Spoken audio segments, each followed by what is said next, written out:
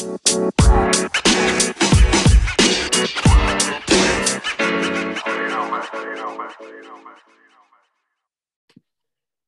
everybody, and welcome back to the Space Jams podcast. I am your wonderful host, Jim Murphy, and today we have a very special guest, Jennifer Maxwell from JPL, the Project Systems Engineer for the Psyche mission, mother of 3 children and 3 cats. Wonderful to have you here, Jennifer. How are you doing? I'm doing well. Just one minor correction. I am only the deputy project systems engineer, which alleviates a lot of the hard decisions that the actual project systems engineer has to make. I just think so highly of you already that I would have promoted you there anyway. Thank you. You're welcome to talk to my bosses. I will. Now, Jennifer, I've been excited about this interview for, I think it's almost a month now. It's very exciting that we finally get to speak with you. And as you've already corrected me so wonderfully, because I am a wonderful host, but still need plenty of correction, I want to ask you a little bit about your job as a deputy project system engineer of the Psyche mission. You want to tell us a little about it? Sure. So one of the things about aerospace missions is that they are a system of systems. And so there are, smaller systems that are focused around just the flight computer or maybe one of the science instruments. And then there's the larger system, which is really how the entire spacecraft works together. And so I'm kind of in that larger realm.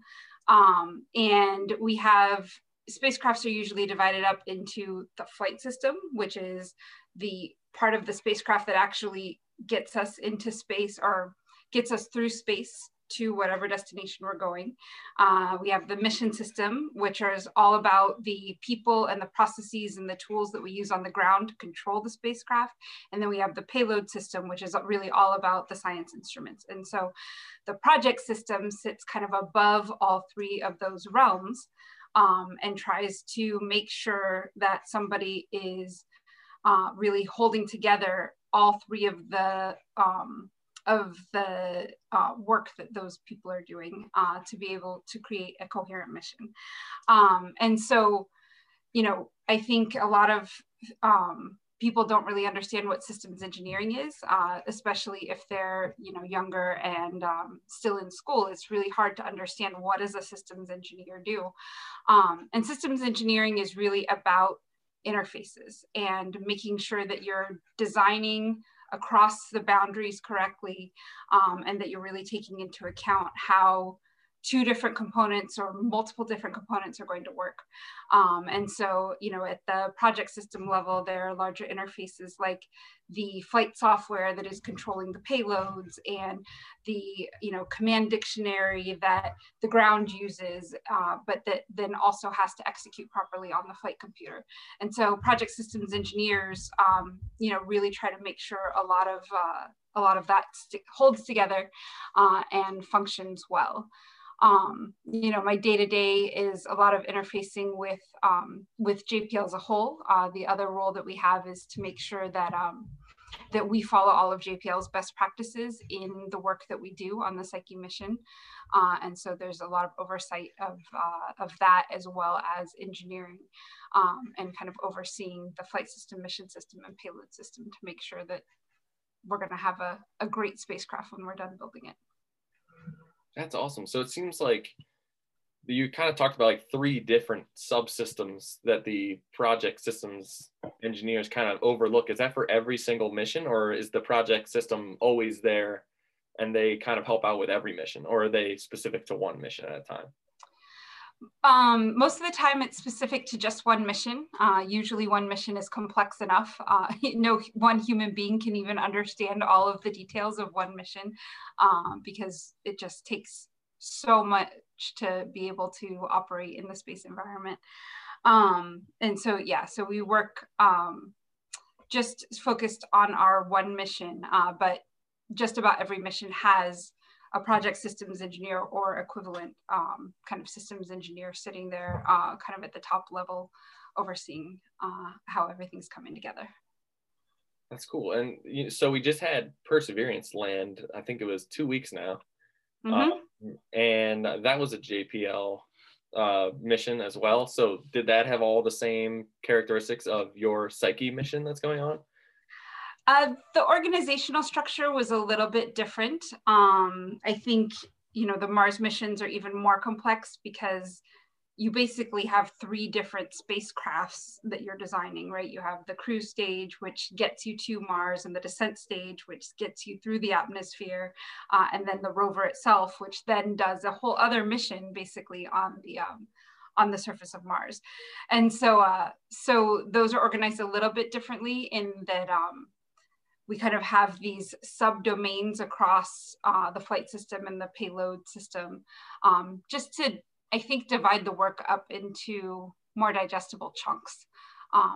Mars missions are, like I said, extremely, extremely complex. And so they break it down a little bit more, but there still is what they call an integrated systems engineer that basically is the equivalent of the project systems engineer. Well, that's pretty cool. Were you able to see the Perseverance land and everything? I mean, I guess the live version was kind of that simulation, but I thought it was still spectacular. And it was really cool. Yeah. All the JPL people like cheer and everything. Yeah, it was definitely awesome. It was my second Mars landing that I've had a role in. And so it was a little bit different for me this time. My first one was Curiosity back in 2012, and I was, in one of the control rooms there, and that was a very personal experience for me, to be able to, know that I had just worked as hard as I'd ever worked in my whole life, and it actually turned out well. That it really worked. It was unfortunately a surprise, but a great surprise, because when we test things, there's so many complex things that happen in the test environment that it never executes as perfectly as it does on Mars. So that's great. But Perseverance was my second Mars landing, and I had already transitioned onto the Psyche project by then. So it was a little bit kind of outside. I wasn't in a control room this time, but I was actually able to share the landing with my family, which was very special because usually, the family goes to Caltech and then the people working at JPL or JPL. So it was nice to experience it with them, but it was a little bit of sensory overload. I had 2 different Zooms going with 2 different teams that I was, working with, and JPL had a JPL wide Zoom going on, and then I was watching NASA TV in the control room. The biggest thing that I noticed is that I had a time delay in my internet. So I was watching with one team, and somebody had the animation that was fed from the telemetry up, and so I saw it land, and we were all like, okay, does that mean it's good? But I had like a 2-minute delay waiting for the control room that was on NASA TV to actually declare that the landing was good. So that was kind of a weird COVID thing that hopefully I don't have to experience again. But it was still very exciting. And, getting to watch my kids' faces as they're sharing the same experience with their class, and knowing that, I was able to contribute to that mission was pretty awesome for them and pretty awesome for me to see as well. That's awesome. Yeah, I think especially like for your kids, like I always date back. I think my love for space comes from seeing the shuttle launch. I'm not even certain which shuttle it was. I've tried to figure out which day it was, but it was so long ago and I was a kid and I can't really remember. But seeing that shuttle launch, seeing Curiosity or Perseverance land on Mars, like knowing it's there, like that's a very cool thing that can inspire some great stuff. Having a mom who's also involved in it, I'm sure helps too. But, yeah, it's nice when my kids will admit they're proud of me. Nice.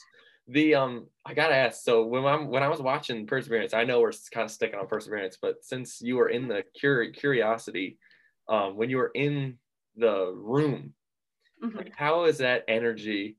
Because when you're watching them, like from the outside, some people seem like a little nervously charged, like waiting for things to happen because there's that little bit of delay. Like you've been in the room, that's really cool. Like what were your emotions when you were in there? What were you thinking about the whole time? Oh man, it was crazy. So I kind of alluded to the experience that we had in building Curiosity. And, it was kind of 24/7 crazy testing for multiple years. It was really, really exhausting. Like I got into a habit of just, working from 3 to 5 in the morning sometimes and those types of things. So it was exhausting personal work. And then when we got closer to landing, I didn't have anything to do with the actual entry, descent, and landing sequence very much. But when we got into the room and, as I was starting to tell some of my friends, I'm like, okay, this is the landing system. This is how the sky crane works. So we're just going to go through the atmosphere, and then a parachute's going to come out, and then, it's going to break away, and then it's going to slowly lower the rover down to the ground, and then it's going to fly away and crash somewhere else. Like when you say that in English to like somebody not involved in engineering, it's scary.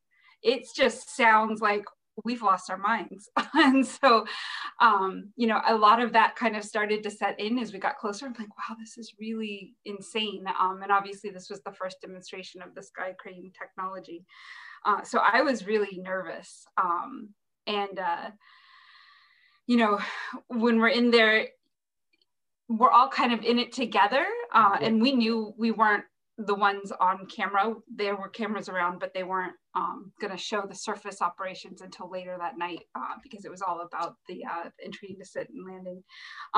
And so, we're all just kind of looking at each other and, nervously waiting. And then, as it's working, everybody's cheering and you're like, okay, is this actually going to work? And then you hear touchdown confirmed. And I mean, it was all the emotions that you saw in the other room. It was tears, it was hugs, it was disbelief that we actually pulled it off. It was relief for all the hard work that we had done over the years. It was all of that. And, it was incredible. And, I tell a lot of students that I talk with, it was incredible for me just from the pure accomplishment, right? From, hey, I was part of this engineering team that did this amazing thing. But then when we started to see the videos of other people watching the landing and of Times Square and all of that, still to this day, when I watch that, I tear up and cry, because here I am, lucky enough to pull off something incredible for myself. And now I'm seeing that not only is that incredible for myself, but that's incredible for humanity. And I had a part in that. I mean, it's everything I ever dreamed of wanting to do with my life. And so it really was a dream come true. That's awesome. Yeah, I mean, I was watching with my mother for the first minutes, and we both kind of like teared up. We were like, you know what? I have nothing to do with this. But like watching all these people working together, and they're so happy that it happened and they made it. It's like beautiful. It's like a choir singing, or just watching people come together and make stuff happen is awesome. And that's what space is all about. So yeah. Now, so you worked on Curiosity, and now you have a new job. You've worn a lot of hats at JPL. Like I've been looking through your LinkedIn, and there's like a bunch of different things you've been doing. So like, do you have a favorite job? Did you have like a favorite role you played, or are they all different and nice in the same way? Or they all have been really different and awesome in their own ways. But I think, the job on Curiosity was kind of incredible personally and, life-changing to land on Mars. But the job itself was also one of my favorites. So I was in charge of making sure that the flight ground interface held together. And that's mostly the communication system, which for Mars missions, they have two modes of communication. They can talk directly to Earth, but at lower rates, or they can relay their data through the Mars orbiters that are orbiting Mars that then send the data back. And that allows us to get more data faster back to Earth. And so it was an incredibly complex system. And I really like to test things because I'm naturally good at breaking them. And so it just works out that it's a good fit for me. And so I really liked those tests because they were so complex. And so, every time that something would break, it's like, digging in this vast ocean of options for the treasure of the smoking gun that, you know, is causing the problem.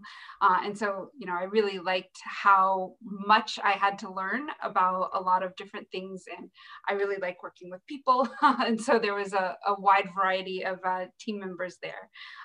So that was really fun for me. And that's kind of where I learned how much I like kind of the build and test phase of our missions, because it is always surprising what doesn't work. But then the other job that I really enjoyed, and this is where you get more of the mother in me, was the first job that I had on Perseverance. I was the manager for the test bed. So basically, for every rover we build that goes to Mars, we build another one that stays here on the ground, and we use that to develop the rover that we're building, as well as operate it later on and run our tests on it. And so that job was actually really special for me because I was able to build a team myself. And so a lot of what, you know, Perseverance's landing was for me was, you know, on top of sharing it with my kids, I got to share it with that team of young people that I was able to help bring into JPL, and that, you know, kind of came in with this, oh my God, this is going to be awesome kind of energy. And, you know, show them the ropes and get them oriented into how to be an awesome engineer at JPL, and then watch them experience the landing for the first time. And that was really special, just being able to kind of build that team from the ground up and share those moments with them. That's awesome.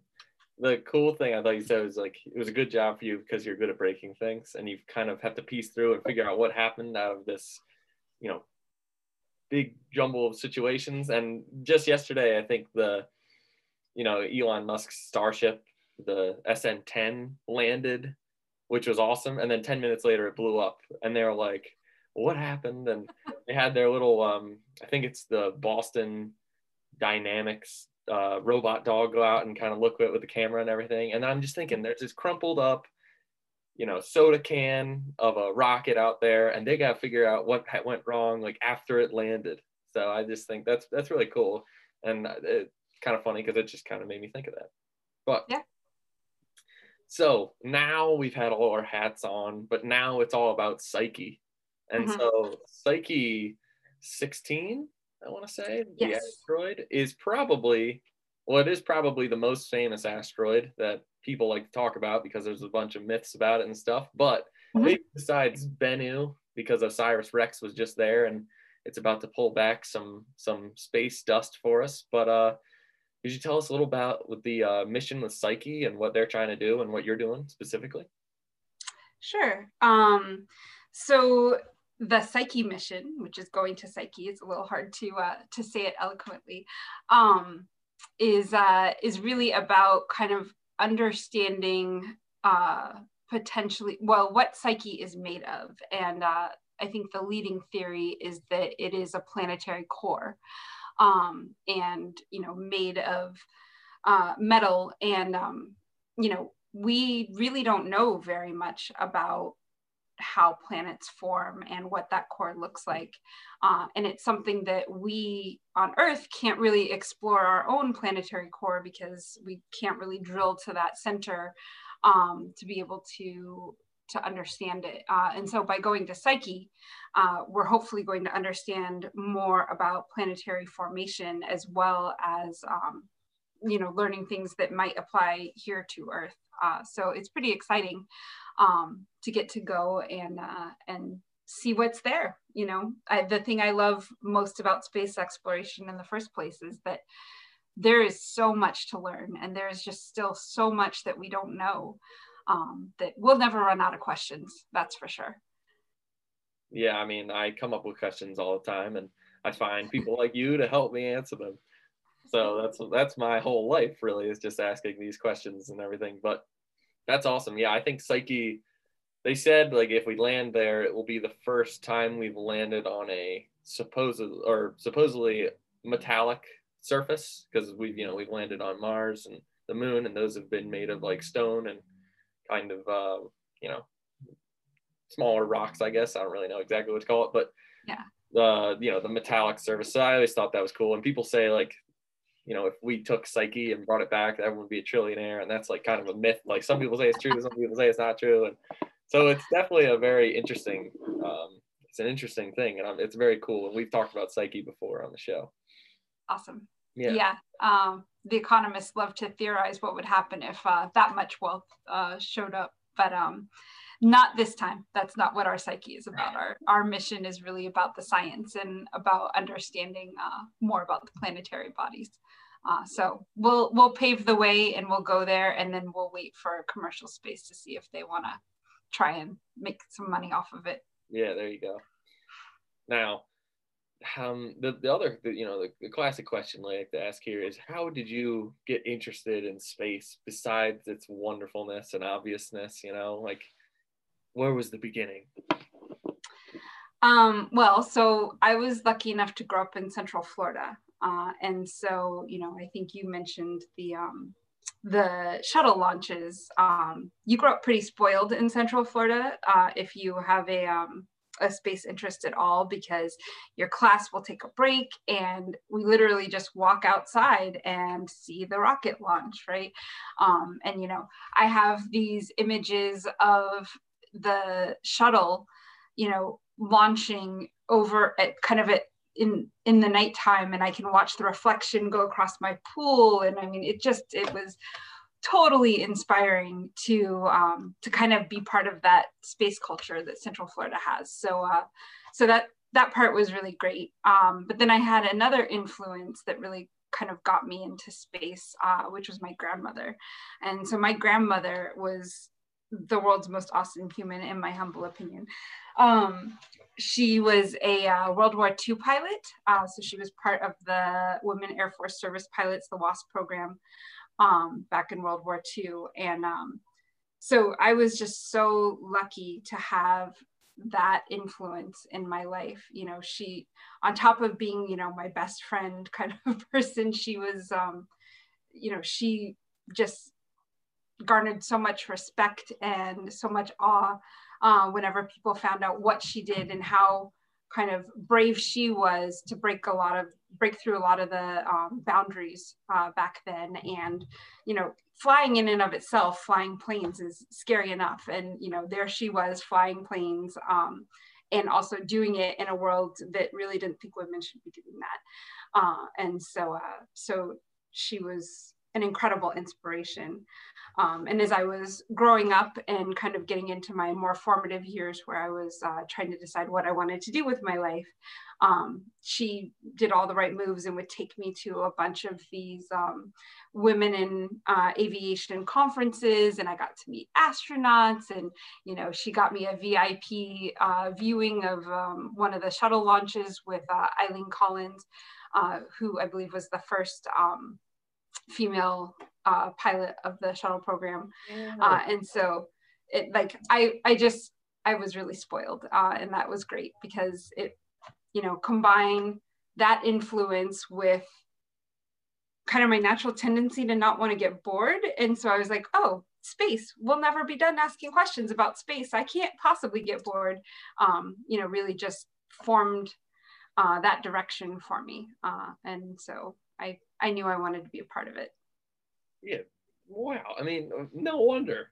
I mean, my gosh, that's amazing. Talk about spoiled. I mean, I thought I was spoiled. I got to see a shuttle launch in Florida, being a Maryland boy, and I got to see, my mother took me to the National Air and Space Museum in DC and the one in Chantilly. I mean, we went there a lot, and I was thinking, man, I've got it. And I still believe that, but that's awesome. That's so cool. Grandmother sounds really cool. And another thing, this is kind of a coincidence, but we're talking during Women's History Month. Mm-hmm. That's very cool. We kind of highlight her a little bit, highlight you, and I love it. It's fantastic. We even got to talk about Eileen Collins there. That's amazing. Yeah, there you go. We really hit all our points there. Really proud of us. Great. Now, one cool thing that you told me about that you did was you flew in a KC-135. And now I didn't know what that was before we spoke, but then we kind of talked about it, and it's a really cool thing. You want to explain a little bit? Sure. So the KC-135 is fondly known as the Vomit Comet. And it's a NASA aircraft that flies in parabolas. And as it's flying in those parabolas, you're able to experience different gravitational effects. So they do moon gravity, they do Mars gravity, and then they do no gravity. And so it's used, to train the astronauts first and foremost, but also for a lot of experiments. It's the closest we can get on Earth to being in space. And so NASA offered, I think they still offer it, a program for students to design experiments and be able to fly them on the Vomit Comet. And, I went to MIT, and MIT, I think a few years before I was there, had a class where their class project got to fly, and that was just awesome. And so it was very well known across my major that this was an opportunity. My good friend and kind of partner in my major, we both decided we want to do that. Like, we're not going to leave MIT until we've done that. And so we decided we combine our senior project that we had to do anyway with proposing an experiment to fly on the KC-135. And we had a lot of great mentors in the faculty there who had been part of the program before. And we actually worked with JPL to design an experiment that was a predecessor to what eventually became solar sails. So we were testing different materials in zero gravity to see how they deployed and trying to learn stuff about that. So that was an awesome opportunity, and I'm really glad that we kind of were determined in our early years to take advantage of this really cool program that NASA had. And it was not what I expected it to be in terms of zero gravity. I was expecting it to be like a roller coaster, where you kind of have butterflies all over the place, and it's very fast paced, wind in your face, although obviously it was an enclosed airplane. And it wasn't like that at all. It was peaceful. And it, I can't really describe how it felt because it was so surprising to me.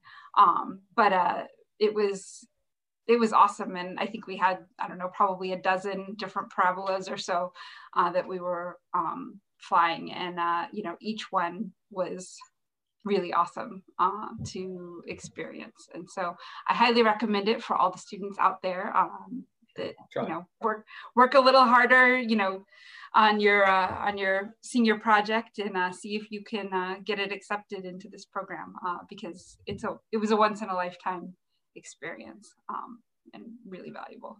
I'll let my college know that I think that my senior thesis on the beginnings of the commercial space industry, I need to write a little bit in zero gravity just to make sure that it'll be the same. I think it'll be better if I write in zero gravity, and so maybe I'll get to go that way. But that's awesome. Yeah, I would expect that it would be pretty scary. I was kind of thinking, it kind of does the parabolas and everything, and I was thinking about the Virgin Galactic's, Spaceship 1, Spaceship 2 that drops from the plane and then fires off and everything.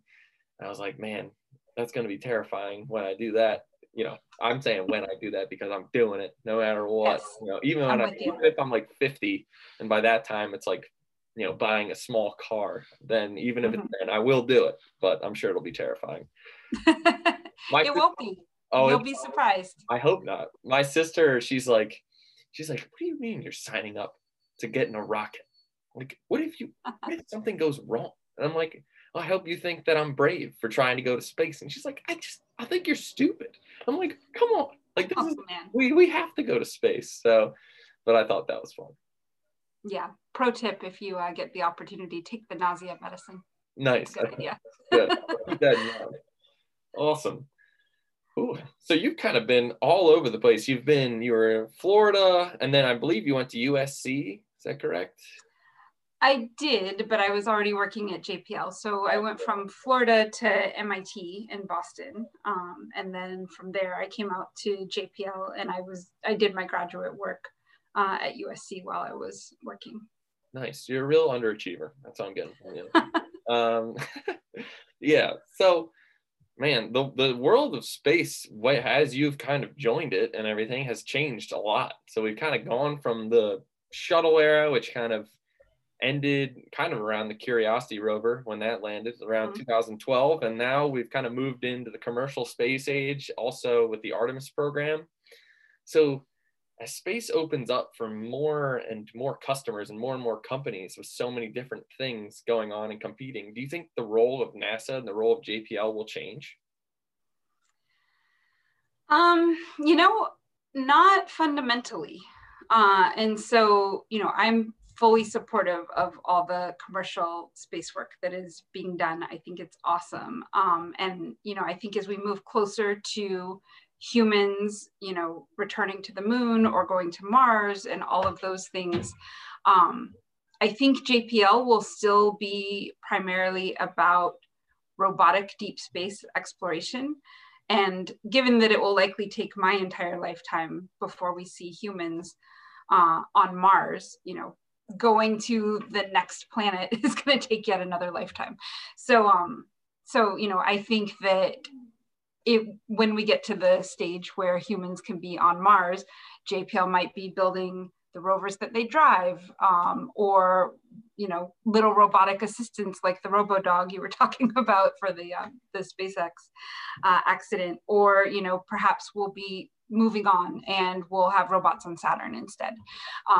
So that's kind of, I think, where JPL's charter is, and we really like to do one-of-a-kind missions, and so I think that is in our culture, and I think there will always be a need to keep going and to keep exploring new frontiers, no matter what happens in the commercial world. Awesome. Yeah. And, you're talking about, robots on Saturn and everything.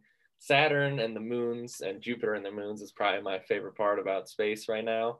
Like about like the physical parts of space and everything, like Titan and Europa. Those are probably my faves.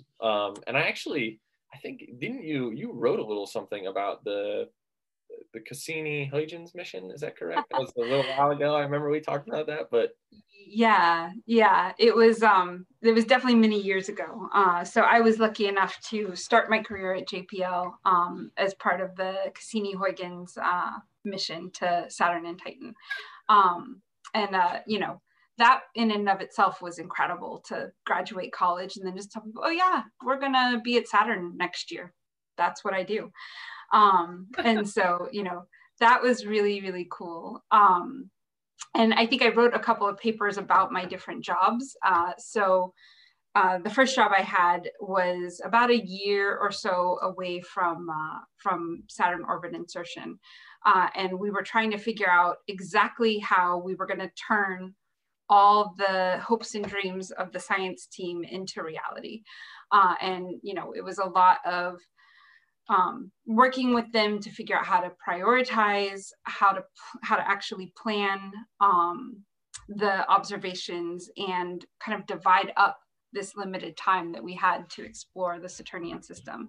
And so that was way more complicated than it sounds. I learned a lot about the different cultures of science and engineering. Those scientists were passionate about every second that they were going to get, in every flyby of the different moons and of Saturn and through the rings and all the different things that Cassini did. So they were really passionate. And then the people who built the spacecraft back in the late 90s were equally as passionate about keeping the spacecraft safe. So there's a lot of yin and yang that we had to work to try to determine what was really safe and what would actually achieve the goals of the scientists. So that was my first job. And then I transitioned onto the sequencing team, and sequences are really all the commands that actually get sent to the computer at Saturn and tell Cassini where to turn and when to take pictures and all of those types of things. So that was kind of an incredible job as well, especially for someone who's fairly fresh out of school. So I would, we got to the point where we could actually command from home, because we would command at all hours of the day, just depending on when the opportunity was to talk to Cassini. And so I'd be like, oh yeah, I'm just gonna, wake up from my bed here in Venice Beach, California, and, call someone and tell them to send the sequence that I built to Cassini. So I'm just gonna command from my bedroom. And so now I think that's probably almost normal in our COVID era, but before, 20 years ago, that was a pretty cool privilege to be able to do that. So, being part of that team was really, really impactful for me, not just from really learning what JPL culture is all about in terms of the scientists and the engineers, but also just from being able to watch science happen, and nobody ever knew much about Enceladus, and we didn't know very much about Titan, and being able to be in the room and watch the scientists as they're seeing the pictures of the plumes of Enceladus come back, where it was just life-changing, and just a really, really, really awesome experience. That's amazing. Yeah, that's so great. I love the Huygens probe going into the atmosphere of Titan. I believe that's fantastic. I can't wait till we're all boating through the methane pools on Titan, the methane ponds or whatever they got going. That'll happen in my lifetime, I'm sure. We'll be there. It might. I'm hoping. Yeah, but we'll see. So I'm not even going to ask you the why should or do you believe space exploration is important? You've already answered that question. An absolute no from you. Yeah, totally. But I will ask you, so why should people care about space exploration? Why should people watch Perseverance, and why is the Cassini and important, why should people care?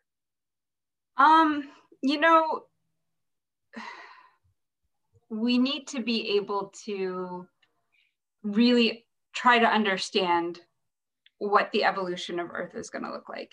And a lot of that can be answered by exploring the solar system. And so I think that, that's kind of the big picture question that we're trying to understand is, are there other systems out there that could have life? What do those look like? Was there life within our solar system, and what happened to it? And all of those questions can help us here on Earth determine what we need to do to either take care of our Earth, to start to be able to have habitats on other planets or other planetary bodies, or just in space. So there's just so many things that, as a humanity, I think we need to expand our horizons and to understand what our options are and what we should do. And I think space exploration really helps us answer those questions. Yeah, nice. I mean, I totally agree. Obviously, I think it's important. I think that question I think that's always the hardest question for me to answer when someone who doesn't really care about space that much, they ask me why should I care, or why should we go to space when we have problems here on Earth? And I think it's a valid question. And I think, it's important for me to try to pull together all the opinions that I can to try to be able to answer that when that comes around. So that's interesting. Yeah, I mean, that is a common thing. And as I've been reading, never read the comments, but I read some of the comments on some of the CNN posts and Perseverance, and there was a lot of that, oh, why did we do this? That's a lot of money we could have spent on Earth. But if you really look at the actual dollars that it costs, and you don't talk about it in one big chunk, and you look at it as a percentage of the tax dollars, it's really minuscule compared to some of the other budget line items. So there's that. But then there's also, understanding that as we're answering these questions about the solar system, we are also answering questions about Earth and trying to be able to fix the big picture problems like climate change and those types of things. So, I think it's hard for a person who feels like the government could do more for them at that minute to think about the government also having to be strategic about the questions that it answers. But I think that those things are equally as important. Yeah, I totally agree. I think also the one that I think is forgotten is just like the pure inspiration that comes from these types of things. Like it's something as humans that I think is fantastic, but in like the case of Perseverance, like going to the moon, like it's just something that Americans also can like get behind together. Like we did that, like that's pretty cool. So I think that part's really important, and it makes us shoot high. It makes people like do these things, and it's important, and I think that's awesome. So personally, lucky we had the privilege of talking to President Biden yesterday. He talked to the Perseverance team in the control room, and that was a lot of what he said as well, is just how many young people we were able to inspire, and so it's awesome to have the privilege to do that. Yeah, and I think we I'm at my little internship for the Air and Space Museum, but I was helping funnel questions from the Twitter page, and there was just a bunch of classrooms of students like sending in questions about, like there were thousands and thousands and thousands of questions about Perseverance and what it's doing, like how big it is, what are the wheels and everything, how's it going to land, and like that's why it's important, I think, because the more people you get interested in this, like they're going to be smart people. Like the interest in this like drives that ingenuity. But I think it's gonna, that's to me is why it's important. But we got these people who are saying, why are we doing this? And I don't think it's gonna change with this. But the question is, are you excited about the Mars and the moon missions? And I think people have the same reaction to Perseverance as they do with going back to the moon and going to Mars. But are you personally excited about like the future exploration, maybe human exploration of those two bodies in space? Oh, absolutely. I mean, one of the selfish reasons that I wanted to fly in the Vomit Comet was because I was like, okay, this is, at least as close as I can get to going to space myself. And, if we're able to kind of make getting out into outer space or going to the moon or Mars more accessible, not just for astronauts who are going to answer science questions, but for anyone who happens to have the money, which hopefully, it'll get down to the price of an airline ticket sometime in my lifetime. I'm counting on that because I still want to go to space. Jennifer, we're setting up a GoFundMe. We're getting you there. Okay. Thank you. Yes. I've told my kids that when they go, I'm going to be in their luggage. So that's my current plan. But I really, really want to be able to experience outer space and just to see the stars. I mean, it's got to be incredible, and to look back on Earth, oh my goodness. It's definitely the stuff that dreams are made of, and my dreams are still there.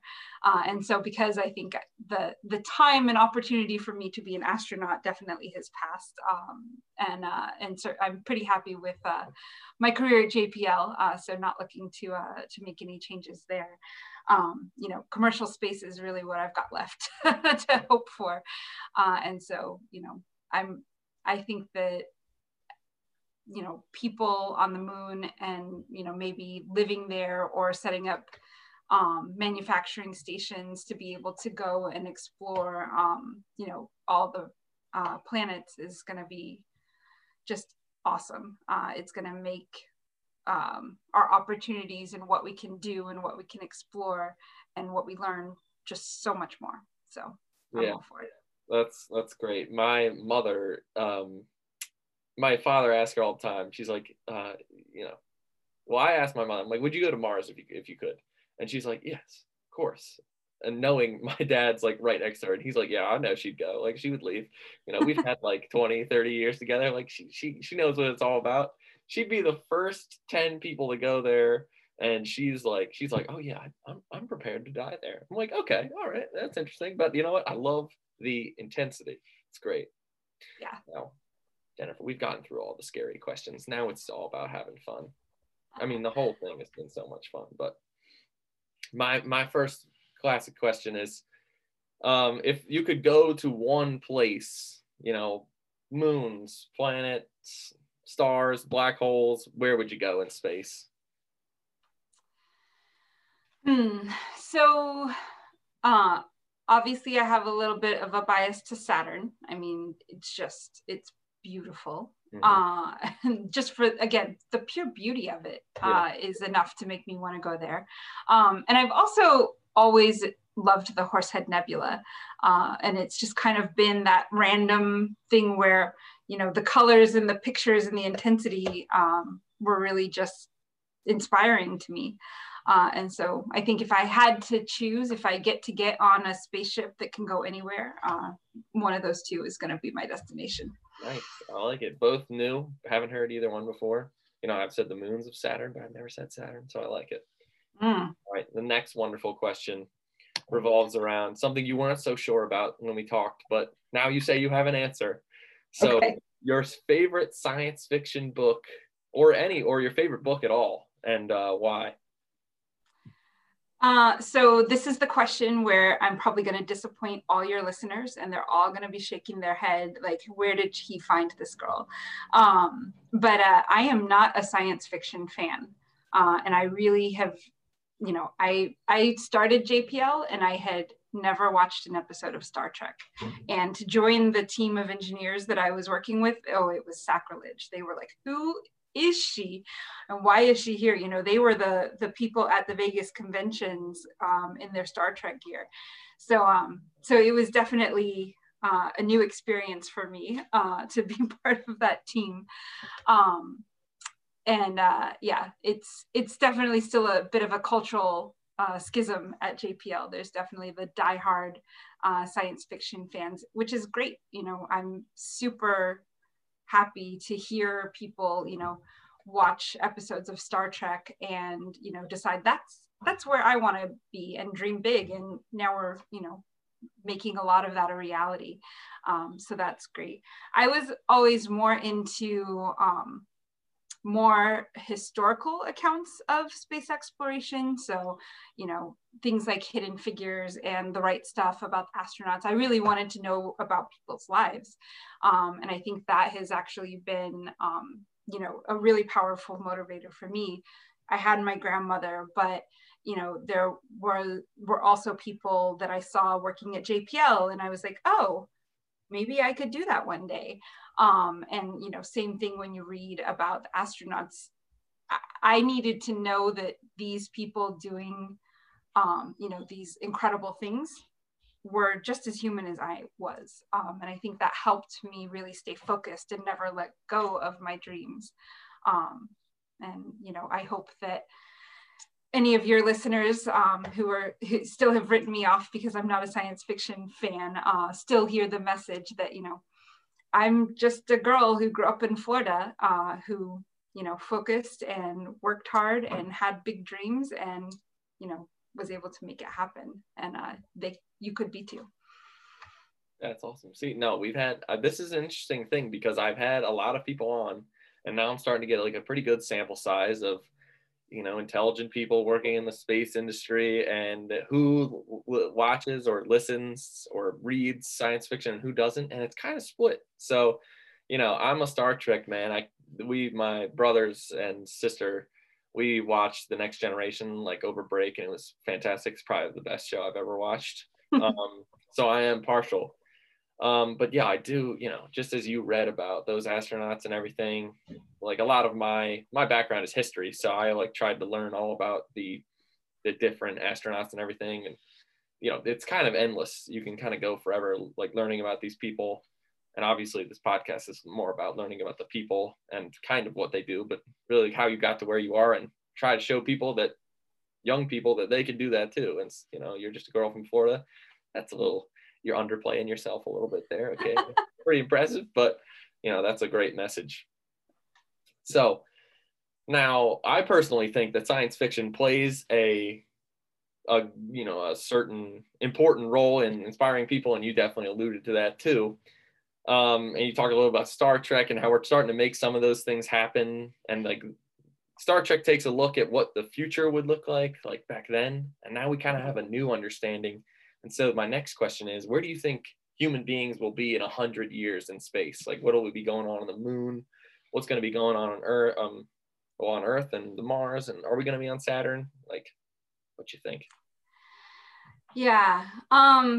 It's hard to estimate 100 years. I think I have the goal to see humans on Mars before the end of my life, and also to see commercial space, because that's my jam, right? I want to go to space, and they need to make it happen for me. And, I've only got, another 40, 50 years left. So that's the timeline they need to meet in order to make my dreams come true.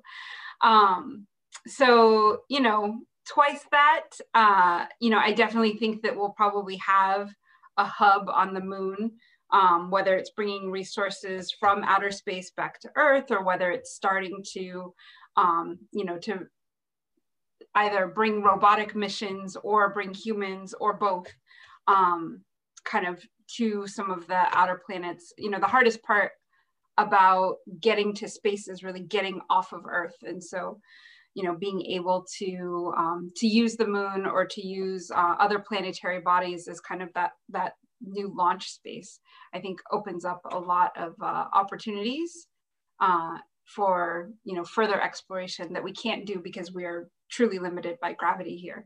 And so I think that in 100 years we'll be there. We might see it in my lifetime, we might not. But yeah, I think we'll be there. And I think we'll also have the ability for humans to just live in space. We've had people in the space station, and I think 100 days or so is about or 1 year, I think, is about the longest they've gone. But I think that we'll be able to have more habitats like that, that help us kind of create these clusters of space spaces, more or less, to be able to do our exploration. Yeah, that's awesome. I mean, I hope that comes true. I want a nice vacation to the moon. I'm not sure about living to the end of my days on Mars, but how about a week on the moon? Jump around, hit a couple golf balls in honor of Alan B. Shepard. That's what I'm all about. But Jennifer, this has been so fantastic, and I wish we had more time. But we've come to the end, and we've thank you so much for being on our show. Do you have any ending words of wisdom for anyone? Keep the dreams alive. Don't lose sight of any big questions that you want to ask, and know that in your lifetime, if you focus on it, you can open up the opportunities to be able to explore them. And so, dream big, go big. It's going to be, the world is your oyster. So I think a lot of people can really make a huge impact on humanity through space exploration. Yeah, sounded like MJ right there. Love it. Jennifer, thank you so much for coming on the show.